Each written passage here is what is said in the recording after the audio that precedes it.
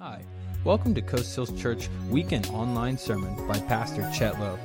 We invite you to attend our services on Sunday at 10 o'clock a.m. and 5 o'clock p.m. Our address is 5 Pursuit, Aliso Viejo, California, 92656. We hope to see you soon, and God bless.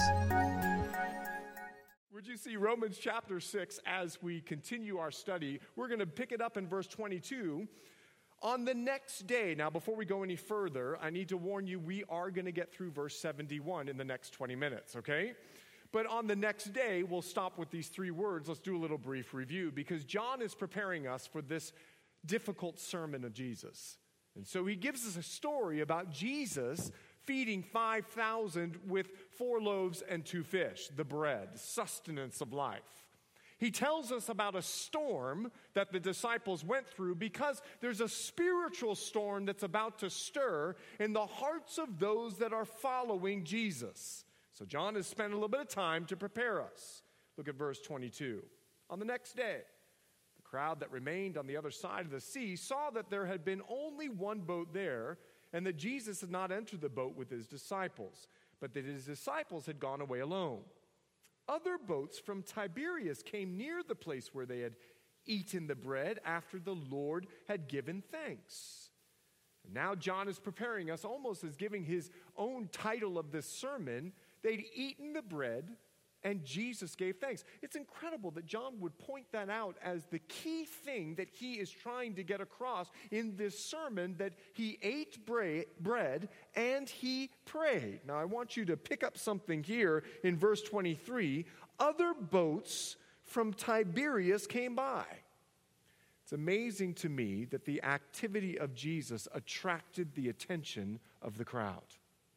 And it's amazing to me as I hear people talking about Coast Hills Church, and they hear what's happening, what Jesus is doing in the hearts and lives of people. I was just with someone out in the water yesterday, and they came to a Super Monday event, and I had the chance to connect with him, and I pray even that he's here today, and I want to welcome you if you are. And it's just incredible as people are hearing what Jesus is doing, Jesus will attract people to himself. That's my prayer for us as we host this barbecue, that you'll come, you'll minister the love of Jesus, and they'll see Jesus working. Well, he'll naturally attract people to himself. Take a look, if you would, at verse 24. So when the crowd saw that Jesus was not there, nor his disciples, they themselves got into the boats and went to Capernaum, seeking Jesus. Now, I've underlined that in my Bible. I would encourage you to do the same. They were seeking Jesus. They were seeking him because they wanted something from him. Now, I don't know what your motive is in seeking Jesus. Maybe church is a great place to find good friends and great families to help your kids grow up. Or maybe it's a place where you can make a good business deal, right? I get them all the time. Hey, I have an idea for your church, right? Or maybe church is a place where you could find a spouse. You know, a Christian spouse probably is a good spouse. And maybe church for you is the sincerity of, I want to learn God's word. Well, I don't know exactly what your motive is, but Jesus will use whatever motive you have, like he did with fishing nets, simply to catch fish. And what he'll do is you're sitting in here maybe for a social reason or a relational reason or possibly even a financial reason. Well, what Jesus will do is he'll give you truth. And you're going to be shocked out of your mind that what you thought you came for, all of a sudden the Holy Spirit is going to use the truth of the Word of God, and it's going to become more satisfying than your future.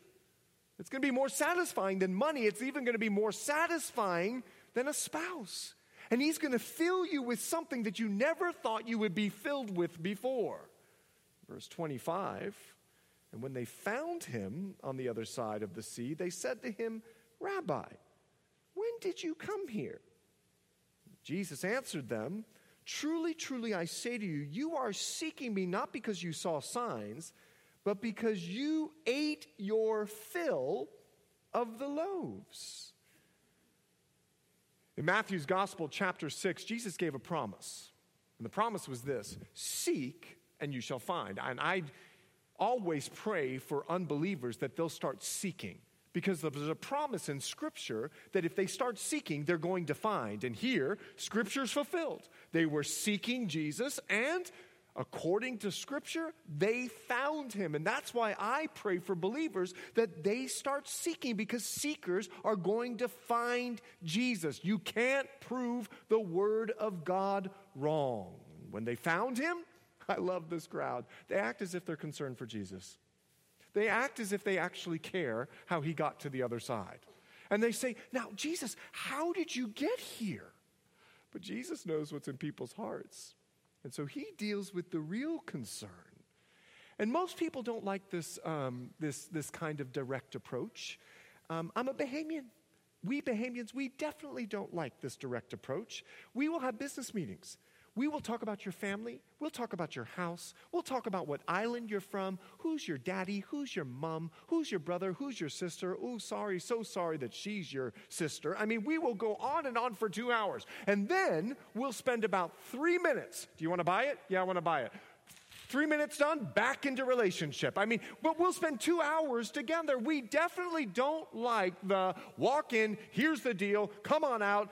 The direct approach even bothers Christians. I mean, I know for me as a pastor, sometimes I'll have to say to someone, well, you're in sin.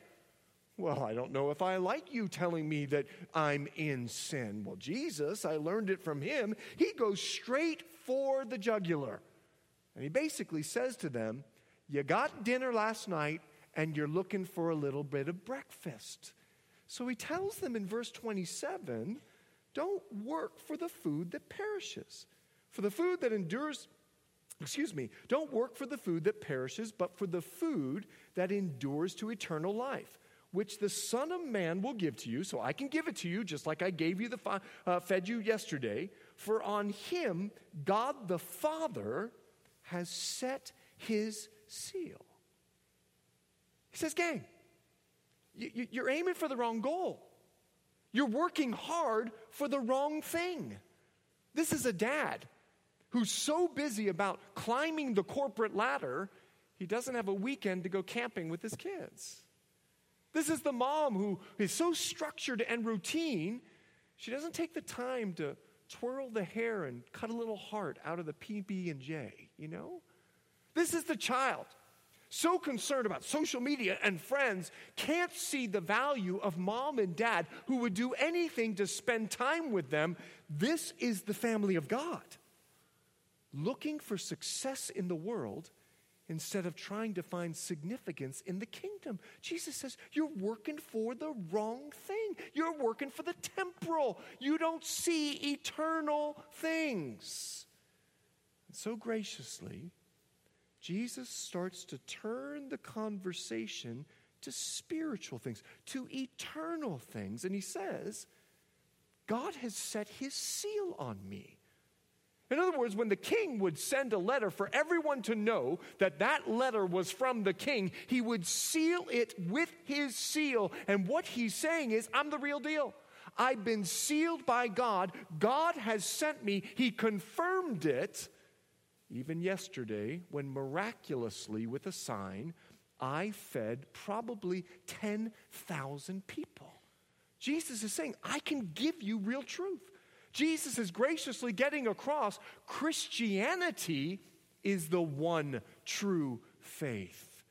God has put his seal on Christianity, not churchianity, Christianity. And I know over 2,000 years, maybe I need to apologize for some things that the church has done. Even I'm embarrassed by some of the things that we've done.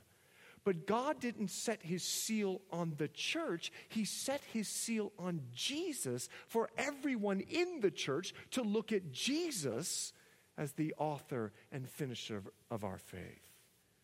Jesus goes on, and the crowd goes on, and they say to him, what must we do to be doing the works of God? What must we do, they asked. And Jesus answered them, this is the work of God, that you believe in him whom he has sent.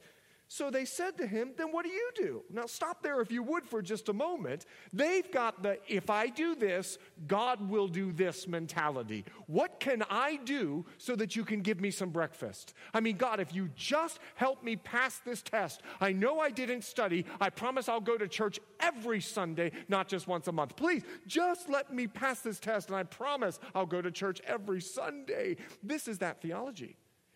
I do for God, and then God does for me. What do we need to do in Jesus? Jesus gives a very surprising answer. He says this, actually, God does the work. See, the Holy Spirit has a job to do.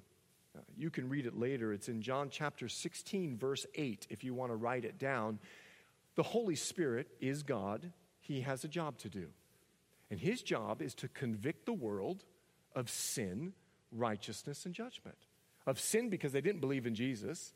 Of righteousness because Jesus is no longer here. So now the Holy Spirit has the job to do. And of judgment to convince us that we're not slaves any longer to sin, that Jesus has set us free. He's got a job to do. And the job of God is salvation. Our responsibility? All we do is believe. And gang, we got to be careful we don't complicate our faith and make it difficult for people to believe.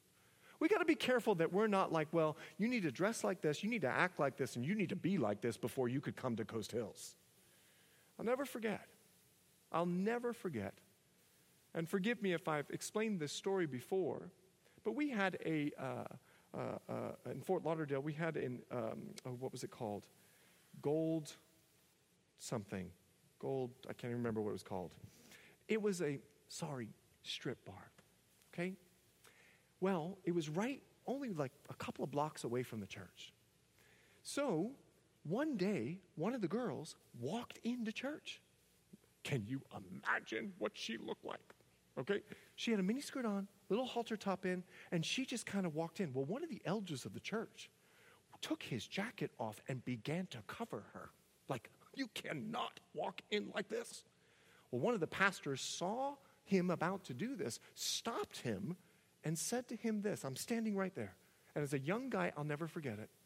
He said, shame on us that she came to us and we didn't go to her. Let her come. Now, let me tell you about this lady. She now sings in the choir with turtlenecks. I'm telling you the truth.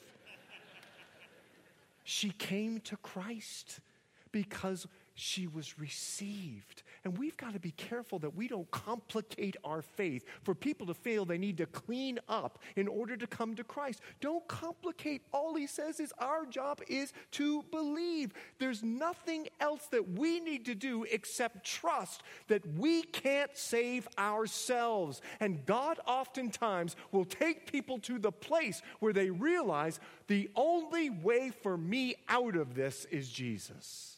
Amen? Okay, that was kind of weak on the amen part. Maybe you've been saved way too long. You need to go back to where Jesus brought you when you came to Christ. Amen? Amen. Okay, now you sound like the Apostle Paul. Amen?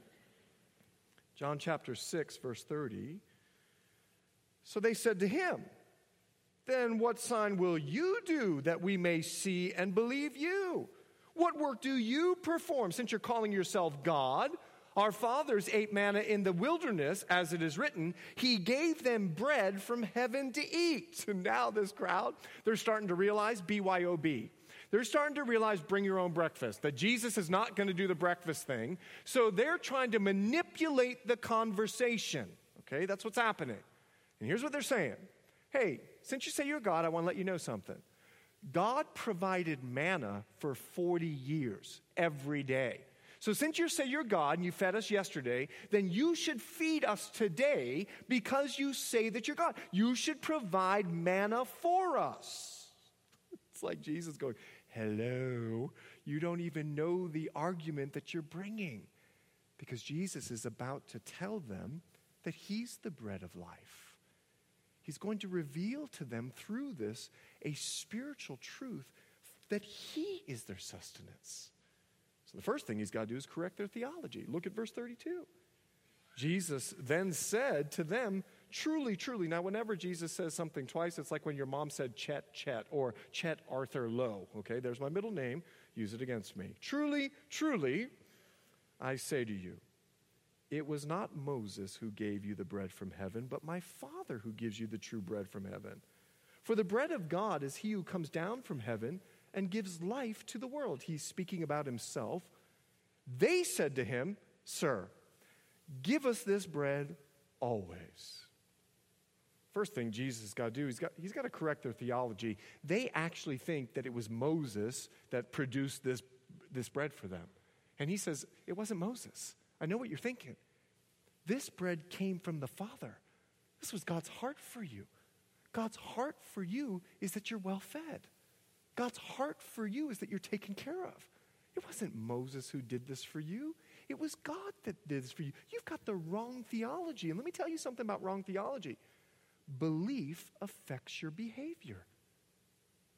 Belief affects your behavior. You see, if we find ourselves believing that Jesus is just, he's just a piece of our life. He's just there for Sunday. He's there to help me feel good. He's there to pray, worship. I really like to feel the lights, the whole deal. I don't like the lights. I wish you'd turn the music down, right? No, listen, I don't know what you believe. But if you believe actually that he's just a piece, well, that's going to come out in your behavior. And you're only going to allow Jesus not to affect the whole of your life, your time, talent, treasure, and testimony. No, you're going to believe that he's just a piece of your life, and you're going to act that way. So Jesus says, listen, guys, God the Father gave this bread. God the Father was your sustenance. God the Father is your spiritual life. And now he introduces himself and he begins to say, my Father gives you the true bread from heaven, for the bread of God is he, speaking of himself, who comes down from heaven. He who comes down from heaven. Now Jesus introduces this to them so wonderfully, so graciously, and their response is this. Okay, that's great. Now can we have some bagels and cream cheese? They still don't get it. And I understand this. Because there's some spiritual lessons that I've been trying to learn for 47 years, right? All of us. There's some things that Jesus takes his time in the sanctification process. This is husband where you nudge your wife, and wife, you nudge your husband. I hope you're listening. But the truth of the matter is Jesus don't give up. And he's not going to give up with you. And in John chapter 6, I want you to see what Jesus says to them. I am the bread of life. Whoever comes to me shall not hunger, and whoever believes in me shall never thirst. He just goes straight for the jugular and says, listen, you're not getting it. I am the bread. Look at verse 36. But I said to you that you have seen me, and yet you do not believe. Now, I need you to underline or circle the I am, okay? Because this is the first of 9 I am statements in the Bible. You see, John's goal through this whole gospel is to prove that Jesus is the great I am. This is how God introduced himself to Moses in Exodus chapter 3. And so what John is doing is he's showing the Jews, he's showing the Gentiles that Jesus is the great I am. This is the first of 9. And he says, I am the bread. And maybe you want to circle that word. Because in this culture, I know not in this culture, we all try to stay away from bread. Oh, it's miserable. It's miserable. I love the texture. I just love bread. I love all forms of bread, like rye bread, pumpernickel bread. I love toasted bread. I love a warm, hot smelling bread, right? Someone just left for lunch. Okay. But in this culture, bread meant something much deeper than just actually bread. Jesus would say, man should not live by bread alone. Because what bread meant was survival. What bread meant was sustenance. What bread meant was life. In fact, if you go to Israel, you'll still see people put old bread outside because it has context, it has meaning. You don't throw bread away. It would be like me saying, the greatest thing since sliced bread. Now, all of you know I'm not talking about bread. All of you know I'm saying, what a great idea. And so when Jesus is saying, I am the bread of life, he's telling them exactly what they're hearing. I am your sustenance. I am your life. I am the way that you're going to survive in this world. You can be completely satisfied in me. But the problem is, you don't believe in me. So you're craving this and craving that and running after this and running after that when I can be your full satisfaction. You're just like the Jews who didn't believe and for 40 years couldn't enter the promised land. They missed their promise for a lack of belief. I've often wondered, have my lack of faith stopped me from walking into some of my greatest promised lands? Now, here's the truth of Scripture. Jesus is making it very clear. Because you don't believe this, you can't receive it. Verse 37, he says this, for I have come down from heaven. He's not beating around the bush anymore. He's going straight to the heart, saying, I have come down from heaven, not to do my own will, but the will of him who sent me. For I've come down from heaven not to do my own will, but the will of him who sent me.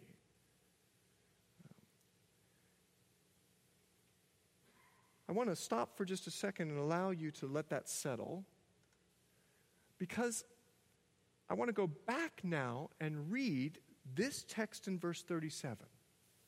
All the Father gives me will come to me, and whoever comes to me, I will never cast out. I go back for a reason. Because I don't want to skip over this verse, because many people do. I don't want to take away from the power of this context of what Jesus is saying, because the satisfaction that you can have in this life is a choice that each of us have. And what Jesus is communicating here is, all the Father gives me will come to me, and whoever comes to me, I will never cast out. There is a sovereign part of God that he knows those who will be saved, and there is a responsibility of man to come. It's your choice by God's will. And Jesus uses himself as an example. He says, I chose to do what the will of the Father was.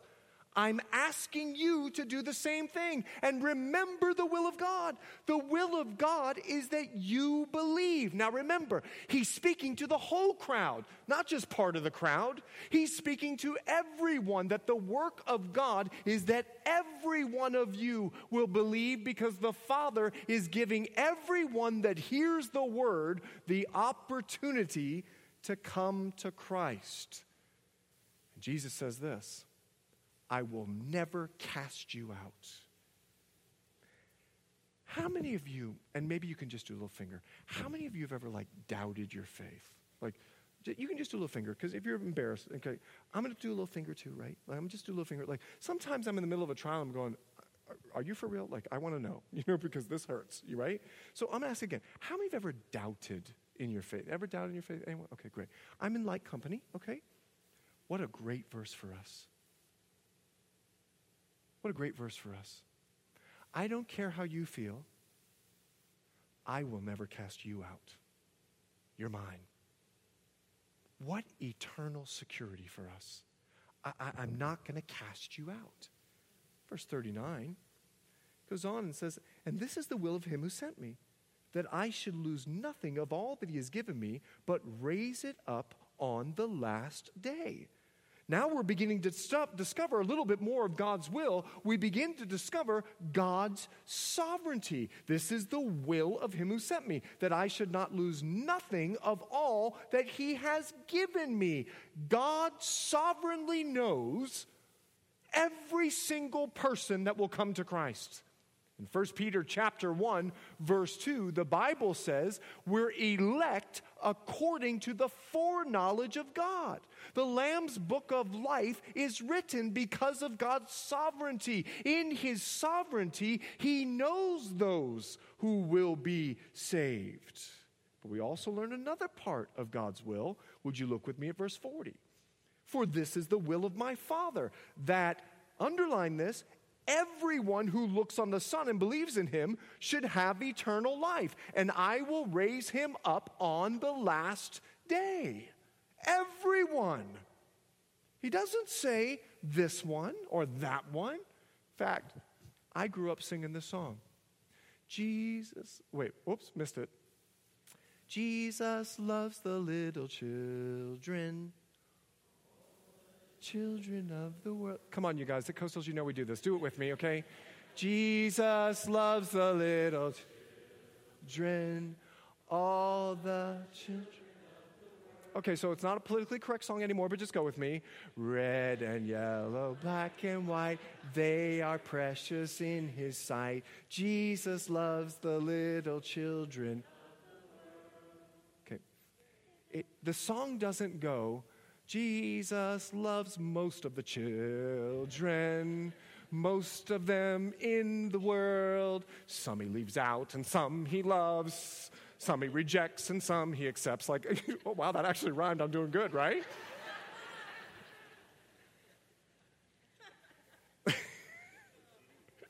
I participated in writing some of our songs, but not all of them.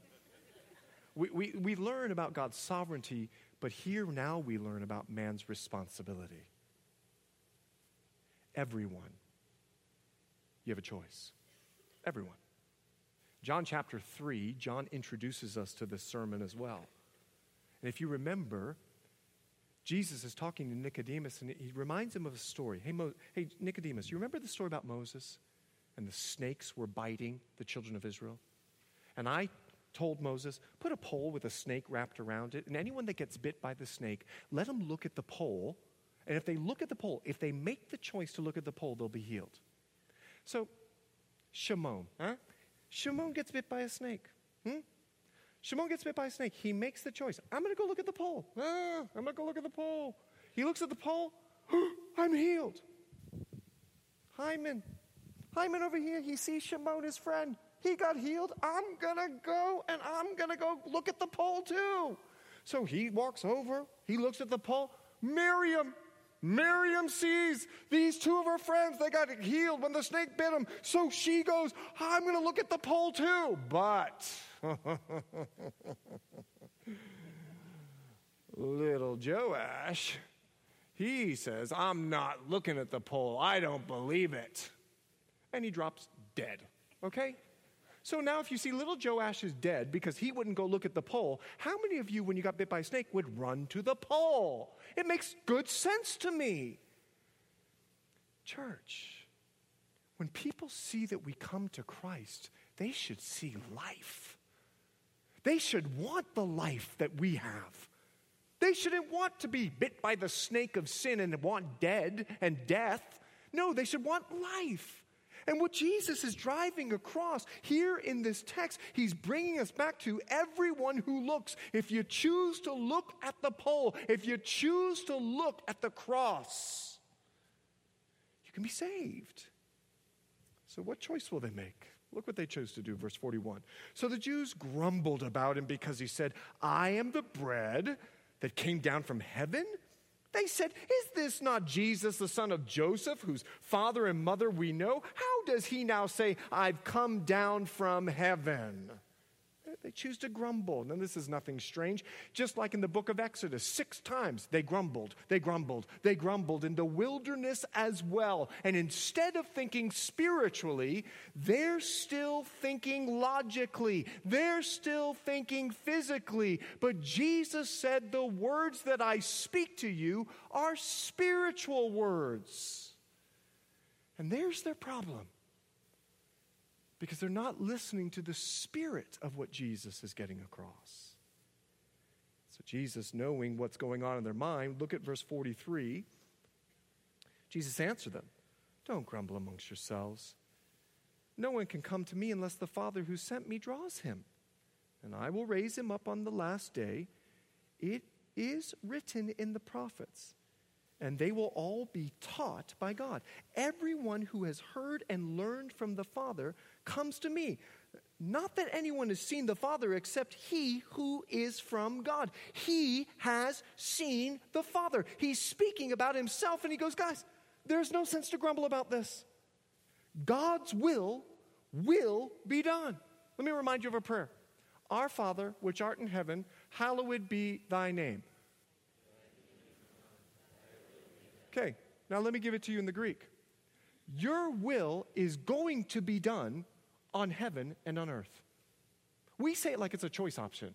Like, I pray it's done. No, what we're praying is a praise to God saying, your will is going to be done.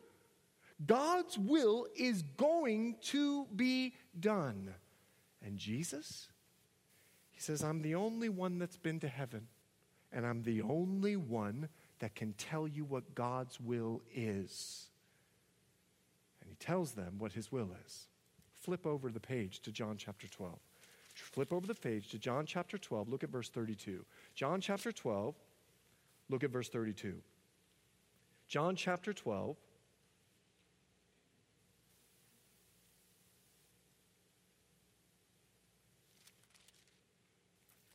I just did a John chapter 11 going, that's not the verse I want. Now I see it. John chapter 12, verse 32. And I, Jesus speaking, when I am lifted up from the earth, here's God's will, Jesus is speaking, I will draw all people to myself.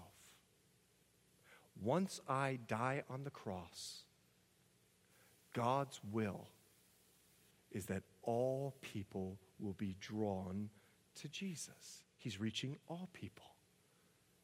And he's reaching all people because they're going to be taught by God. Well, what does that mean? They're going to be taught by God. Well, remember what I told you earlier. God is the Holy Spirit. And the Holy Spirit's job in this age of grace is to convict the world of sin and righteousness and judgment. It's the inner work of the Holy Spirit moving into the hearts of people. But this gives us our mission as well. Because the Holy Spirit is inside of us. Everyone who hears, he says in John 6, everyone who learns, well, the Holy Spirit's inside of us. And Paul, he takes us in Romans chapter 10. He says this, how are they going to hear unless someone tells them? How are they going to know unless someone goes to them? That's our mission. We tell, the Spirit works, and people get saved. Listen again. We tell, the Spirit works with his conviction, and people get saved. This verse becomes our mission, that people are taught about God because the Holy Spirit is within us. Verse 47 of John chapter 6, we pick it back up. Truly, truly, now here we go again. Jesus is going to try to get a point across. I say to you, whoever believes has eternal life. I am the bread of life. Your fathers ate the manna in the wilderness and they died. This is the bread that comes down from heaven so that one may eat of it and not die, speaking of himself. I'm the living bread that came down from heaven. If anyone eats of this bread, he will live forever, and the bread that I will give for the life of the world is my flesh. Now you have to hear what Jesus is saying. Truly, I got a point to make. This bread, the bread that you're talking about, for 40 years, all of those people died. And what I don't want us to do is to mistake the gifts of God for the gift of God. You see, our family, our friends, our jobs, our stuff, our things, these are God's gifts to us. They're God's gifts to us, but they don't save us. Our value is not found in the abundance of things that we have. No, what he's saying here is he's given us the gift of God. And the gift of God, not the manna, not the gifts of God, not the things that God gives you because he loves you. No, he gave you the gift of God, Jesus. And Jesus, he paid the price of our sin with his flesh. He paid the price we couldn't pay. He died on the cross. But the Jews, they're still not getting it. And look what they say in verse 52. Then the Jews disputed among themselves, saying, How can this man give us his flesh to eat? They still are not thinking spiritually. They're still not remembering that the words that Jesus speaks are spiritual. So Jesus responds, and I want you to write this point down. Write it down. The words of Jesus sustain our spiritual life. The words of Jesus sustain our spiritual life. Let's take a look as Jesus answers them now in verse 53. So Jesus said to him, "Truly, truly, I say to you, unless you eat the flesh of the Son of Man and drink his blood." Pastor Chet, I bought a friend. What's this whole cannibal thing going on in John chapter 6? Eating Jesus, drinking his blood. I didn't know that was in the Bible. I'm really embarrassed. How do I get my friend out? I'll read it again because I'm not embarrassed. Let me go. Eat the flesh of the Son of Man, drink his blood. Remember, Jesus is speaking in spiritual terms. You have no life in you. Whoever feeds on my flesh and drinks my blood has eternal life. I'll raise him up at the last day. For my flesh is true food and my blood is true drink.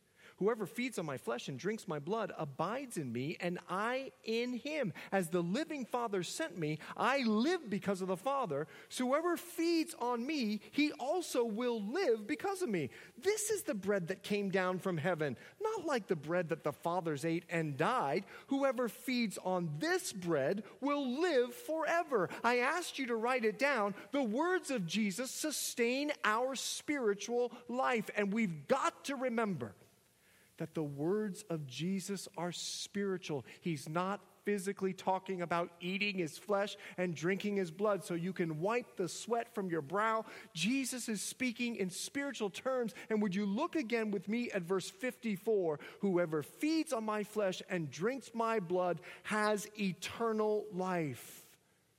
His words offer eternal life. His words do. Because he said, "For God so loved the world."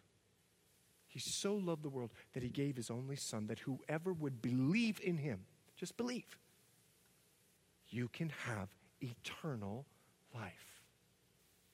His word offers you eternal security, and it's your choice. Will you receive it? His word offers eternal life. But not just eternal life. His word also offers abundant life. Look with me at verse 57. Listen to what he says. As the living Father sent me, I live because of the Father. So whoever feeds on me, he also will live because of me. In John chapter 10, verse 10, Jesus said, listen, I came to give you abundant life. The thief, the enemy, he wants to steal your life with drugs and alcohol. He wants to rip your time away with bitterness and anger. No, I came to give you abundant life on this earth.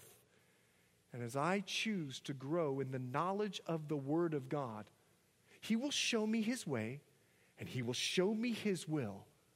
And in his will, I will be fully satisfied. Paul says it like this in Romans 12. God's will is good, it's pleasing, and it's perfect.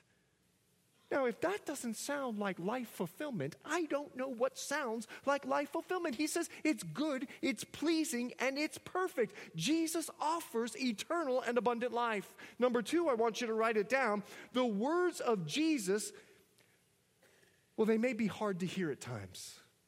The words of Jesus, they may be hard to hear at times, and that's why people, they struggle with this eternal life, and they struggle with abundant life. Would you look with me at verse 59? Jesus said these things in a synagogue as he taught at Capernaum. In other words, have you ever been sitting in church and feel a little uncomfortable? And truth comes from the pulpit and you feel like, I don't know if I like that. And here is Jesus in church and he's speaking truth and he knows it's hard for them to understand. So he says this is a hard saying. Look at verse 60. And when many of the disciples heard it, they said, this is a hard saying. Who can listen to it? But Jesus, knowing himself that his disciples were grumbling about this, he said to them, do you take offense at this? Then what if you were to see the Son of Man ascending to where he was before? It's the Spirit who gives life. The flesh is no help at all. You're not going to understand these words in your flesh. The words that I have spoken to you are spirit and they are life. In our flesh, Jesus knows some of his words are going to be hard to swallow. And he says, listen, if you think this is hard, wait till you see me ascending. That's going to blow your mind. And in Matthew chapter 28, verse 17, there are the disciples watching Jesus ascend, and the Bible says some of them doubted. Now just imagine if all of a sudden I start rising. And I wanted them to put a little string on my back and how many of you would leave this church and go, I have got to tell people to come to Coast Hills. Our pastors float. I mean, if I started rising, would some of you doubt? Here are the disciples. They're looking at Jesus rising into the clouds. And the Bible says in Matthew 28:17, because there's a truth about life. What you practice today is who you will be tomorrow. And if you practice faithlessness today, you'll be a doubter tomorrow. But if you practice faith today, you will be a mountain mover tomorrow. The disciples were practicing faithlessness because the words were hard. I ask you to keep your finger in Romans. Turn there with me if you would, Romans 13. Romans 13, verse 14, Paul would say this: put on the Lord Jesus Christ. In other words, just believe in him. And make no provision for the flesh to gratify its desires. Romans 13, 14. Put on the Lord Jesus. Just believe in what he says. You're going to have eternal life. You're going to have abundant life. Make no provision for the flesh. Don't give in to the way that the flesh is thinking. Starve the flesh. Feed the word. So I want us to start training our flesh, and everyone give up caffeine this week. Ooh, look at you. Some of you immediately got a migraine as soon as I mentioned it.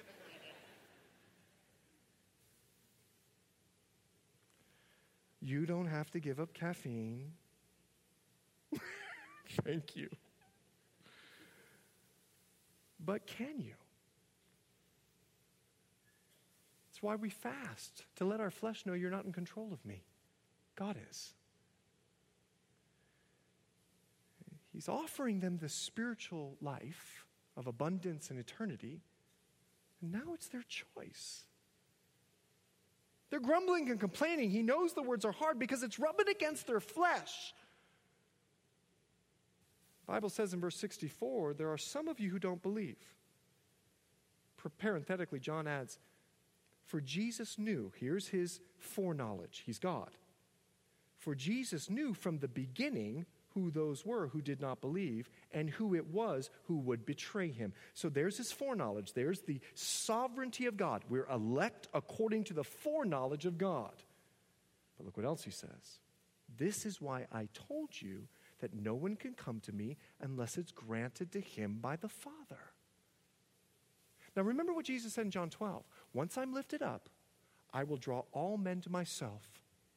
And what God is going to do, he is going to pour out his favor, his grace. He's going to grant everyone in the world the opportunity to come to Christ.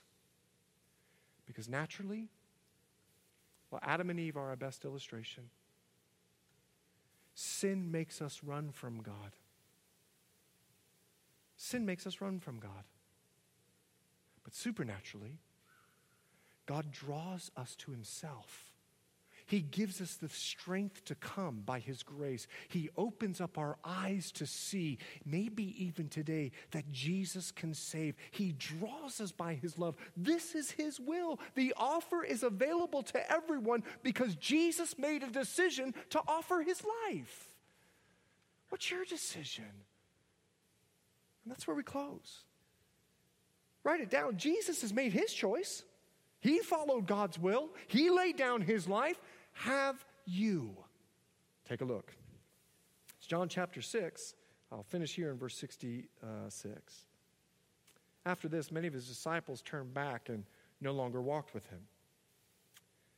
So Jesus said to the 12, do you want to go his way as well?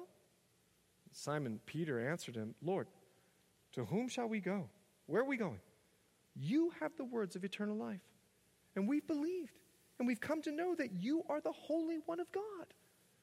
And Jesus answered them, "Did I not choose you, the 12? And yet one of you is a devil."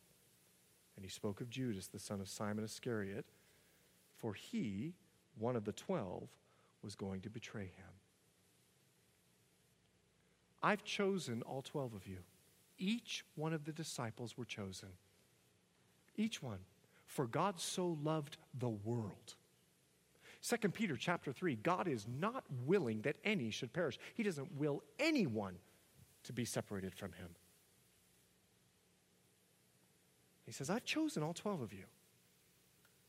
But one of you has not chosen me. I'm sovereign enough to know who and who doesn't. And what I love about Jesus is he loves Judas all the way to the end, despite the fact that he knew. Oh, the great grace of God that has been poured out on us. Look how the disciples respond. They say, "You've got the words of eternal life." Where are we going? Church, can I choose to trust that he's got the words of eternal life? And can I choose to trust that he's got the words to give me abundant life, that I can be completely satisfied in him? Both eternal life and abundant life are available to you, both for the life now and the life to come. Your choice is revealed by hungering for the words of Jesus. Amen?